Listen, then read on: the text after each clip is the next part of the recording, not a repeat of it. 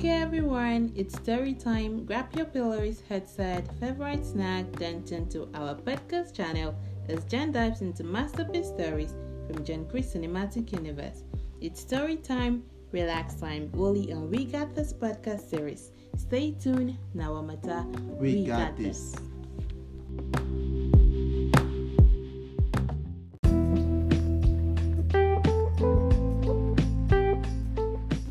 Good day, everyone. Good day, audience. I'm your host, Nico Kala, and with me, I have my co-host, John Grace. He's a creative story writer, a relationship therapist, and many more. John, please say hello to the house. Hello, house, and good day, everyone. Welcome to today's podcast. Okay, it's story time, and we got this. And John Grace will be telling us an interesting story titled Jabari. You know, when I was reading this story, I was kind of put on an edge. You know, I had this chills all over my body. Like, I couldn't just wait to read the next line. I was like, what happens next? You understand that kind of anxiety, wanting to know what next. I must say, this story is super interesting. It had this blend of culture, tradition, belief, mystery, and all. I really loved it. But I will leave you guys to have this experience yourself. John, please take the floor. Alright, so this story was well hyped by my host here, right? Okay, but it's quite an interesting story. Like said by Nico. Yeah, it's quite an interesting story, and I'm sure the audience are going to love it. Sure, they will. The story was written in kind of movie script, but I'm going to try my best to paraphrase and make it sound better. So this is the copy of the story that I'm going to be reading for the audience, and I'll explain some certain aspect of the story so they get a clear understanding of what the story is talking about. So first, I'll cut off with the art one scene one bullshit. So I'll go straight to the titles. I'll just be reading the titles. So the first title, The Kingdom. Nkwame was a prosperous and mighty kingdom. A kingdom ruled by wise and just kings who held the respect and admiration of their subjects. Its people steeped in tradition and guided by the wisdom of their ancestors. But what set them apart from other African kingdoms was its unique tradition held during the selection of its kings, which was done through a ritual combat held in the Great Nami River, a sacred river often called the River of the Gods. Legend speaks of an ancient deity that dwells within its depths, a guidance spirit who oversees the combat. The River of the Gods flows with mystical powers, believed to be a direct connection to the deities that watched over the kingdom. Its waters possessed a shimmery blue hue, as if a touch of divine magic. Legend whispered that the victor of this sacred combat would receive blessings, wisdom, strength, and guidance from the gods themselves. Now, this kingdom had many traditions which they observed, but this tradition was one of their more, serious and strong, or more emphasized tradition. This tradition of the way they select their king through ritual combat. That everyone who is interested in becoming the next king will gather at the Great Nami River, also known as the River of the Gods, because they believe that an ancient spirit dwells within the depths of that river. Some also say it's the spirit of their ancestors that dwells in the river to guide them in their daily activities. So it's kind of they believe that fighting in that river, the ancestors and the gods work together to give them their victor. So it's kind of was a kind of a political system, but it wasn't true. It wasn't like an election. They don't do something like an election. They rather they allow the gods and the ancestors to select for them, feeling that they know the best. Alright, so now I'll be introducing the main character of this story, and this is all about his journey. So the main character, my name is Jabari of the Nsame clan. My clan is known for loving its peace and our youths not so overambitious. My clan consisted mainly of fishermen and farmers. No one from my clan had ever become a king or even contested in the ritual combat. We have no warriors or fighters, just hardworking youths. But ritual combat have always been a big event for us, including my clan. Just the thought of the upcoming event sent shivers down my spine with a gush of excitement. it was a special event for my clan because for the first time, a member of the Isase clan in Ngigo was going to participate in the combat. The Isase clan were like brothers to us, and we would all be going to the Nami River to give him our full support like he was our own. Ngigo was a good fighter with a good spirit, and I admired him so much. We had a very big preparation 2 days before the ritual combat, and we had a huge feast holding the Isase clan and other neighboring clans. It was a much anticipated day indeed. Plans have been going underground since the day Ngigo made his intentions known to the entire clan. So these Isase clan where Ngigo came from, they were having the Ngigo was the first representative of the clan, and they also had a brother clan which is Jabari, who is the main character in the story. Jabari's clan. Now Jabari also never had anyone going for the ritual combat from his clan, but his own level was kind of hopeless because their clan had this kind of peaceful youths. They had no warriors, no fighters. They are just farmers and fishermen, so they were not so ambitious. So they had would I say less hope of ever becoming king or ever fighting. So this time that someone from the neighboring clan, which is like a brother clan to them, the Isase clan was going, they were all out to support him and give them their best, give him all their support, their full support. So that is it. Now let's talk about the current king, and let's talk about the rules. How long will someone's tenure? How long does someone's tenure go for before they change him through the ritual combat? So now the current king, King Akiko, had ruled for 10 years. Now his reign had not been so favorable to us all. I was just 3 years old when the last ritual combat was held, and then I barely knew anything. So this pretty much was my first time going to watch the ritual combat, and this got me really excited. Coupled with the fact that Ngigo, who I idolized so much, was going to participate, this made me even more excited. So Jabari here is a huge fan of Ngigo, and he loved Ngigo so much, so he was more excited that the fact that his idol was going to be participating in this ritual combat. And now the current king Akiko was this kind of a tyrant king who never really cared about his subjects. He raised up the taxes, and he doesn't even offer any solution to any problem. He just there embezzling their funds and other things. So they were not really cool with his rule, and they were willing to see a better change through the ritual combat. So this day has been a very much anticipated day for the entire kingdom. Now let's talk about the next heading. A day before the ritual combat, the Nsame clan night.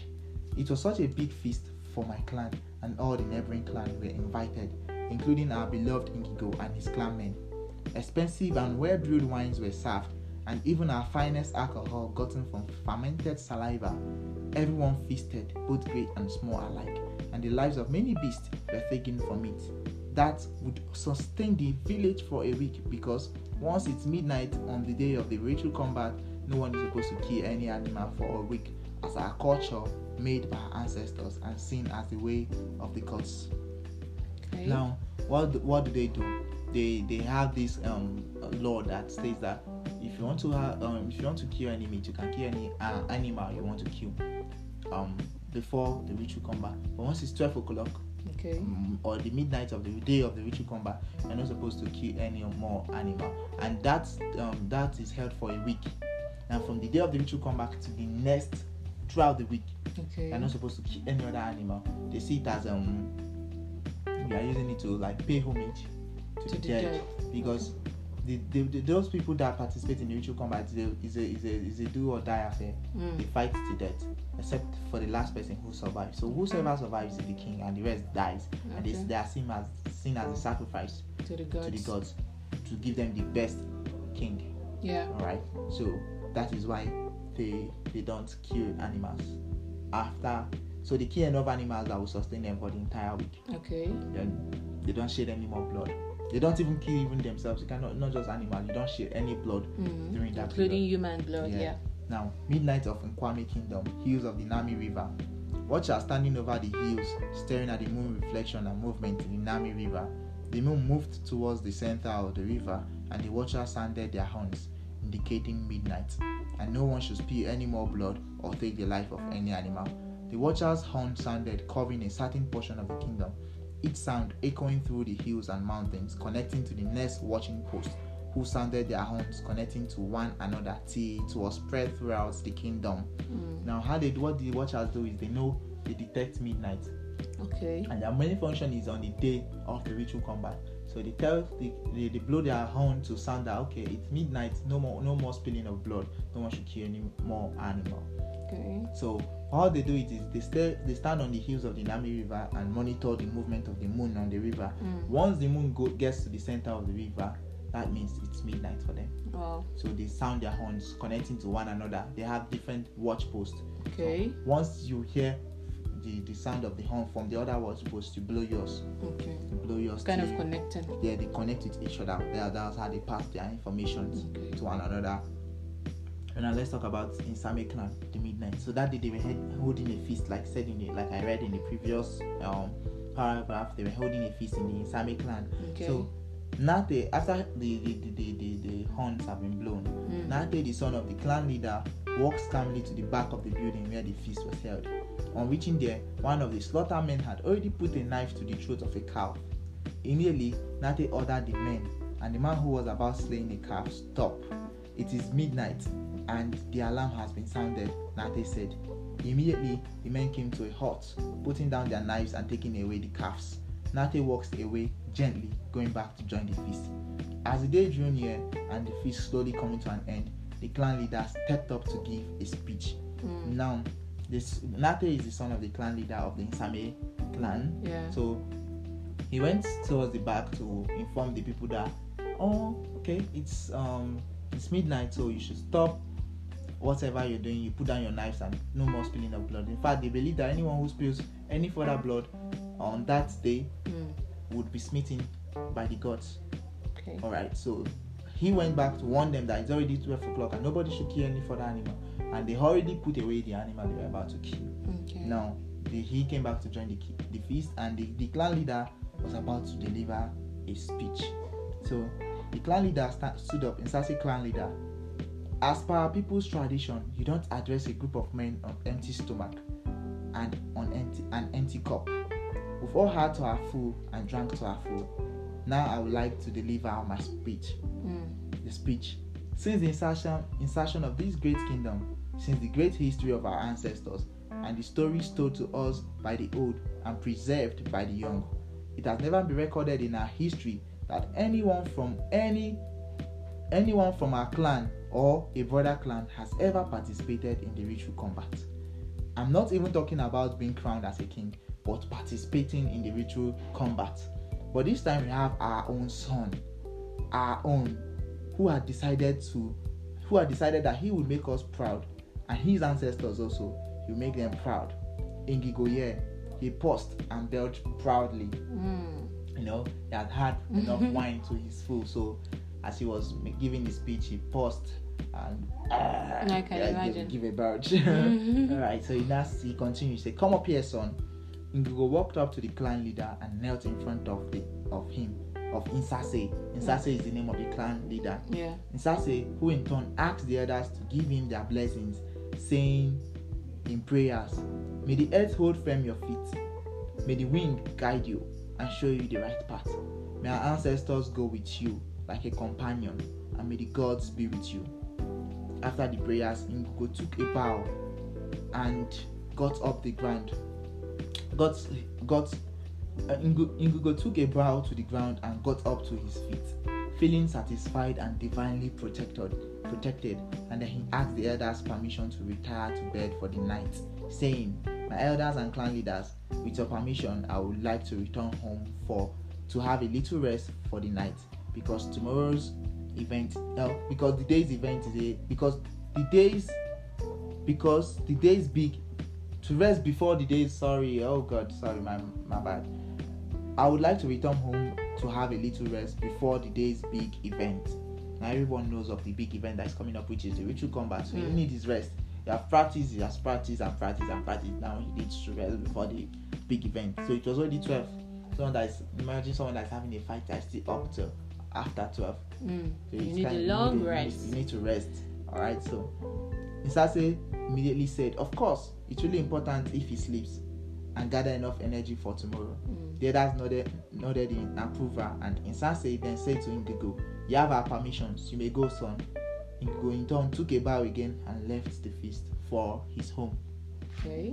Now, he took his elders' permission to go rest for the night, and they approved of him to, though the feast was held in honor of him, but they know how important it is that he rest before the day of the battle, in case so he doesn't just go down within the first 2 minutes. He's already tired and exhausted. Yeah, I can imagine how will I put it, how filled everybody were, and that excitement that my own person is coming out to do this thing after 10 years. That's like 10 years. Yeah, after 10 years. No, it's not 10 years. It has never happened. Oh, it has even never happened. So after a long run, imagine the excitement. Imagine the enjoyment as well. Right? They are all excited. Yeah. But the Indigo himself was kind of scared, I understand. He knows what it implies. He knows what is lying ahead of him. Of course, as the name implies, ritual combat. So it has to do with life or death. It's a ritual. So good. But it's okay. They all know what it entails. But they all know what. But he knows what it entails. But now he's happy though, because it's his willing. It's been his ambitions. But now they are more happy because it's not their life at stake. The entire clan celebrating. So he was kind of in the feast and not in the feast. So he retiring home, not just to rest, but also I can imagine the thoughts running through his head. Yeah. Good. So the next episode we'll talk about the preparation for the big event, the big day. Ritual combat. So the preparation, they'll do preparation for the entire kingdom. Yeah. So everybody did their own different preparation for that big day. So tomorrow. No, next week. Next episode we'll be talking about the preparation, or we'll continue from the preparation. Yeah, for the big day.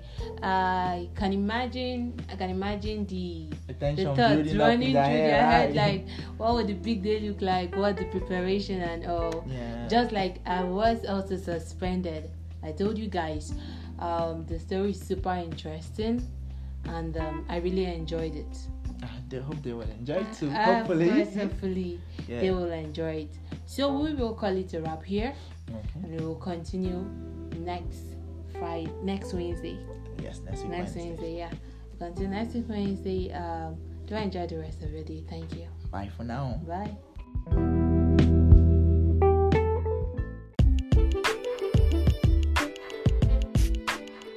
Please don't forget to click on the follow, rate, subscribe button and leave your thoughts on the comment section, and also follow our social media handles on Facebook, Instagram, Twitter at A Police Moment with G. See you next Wednesday.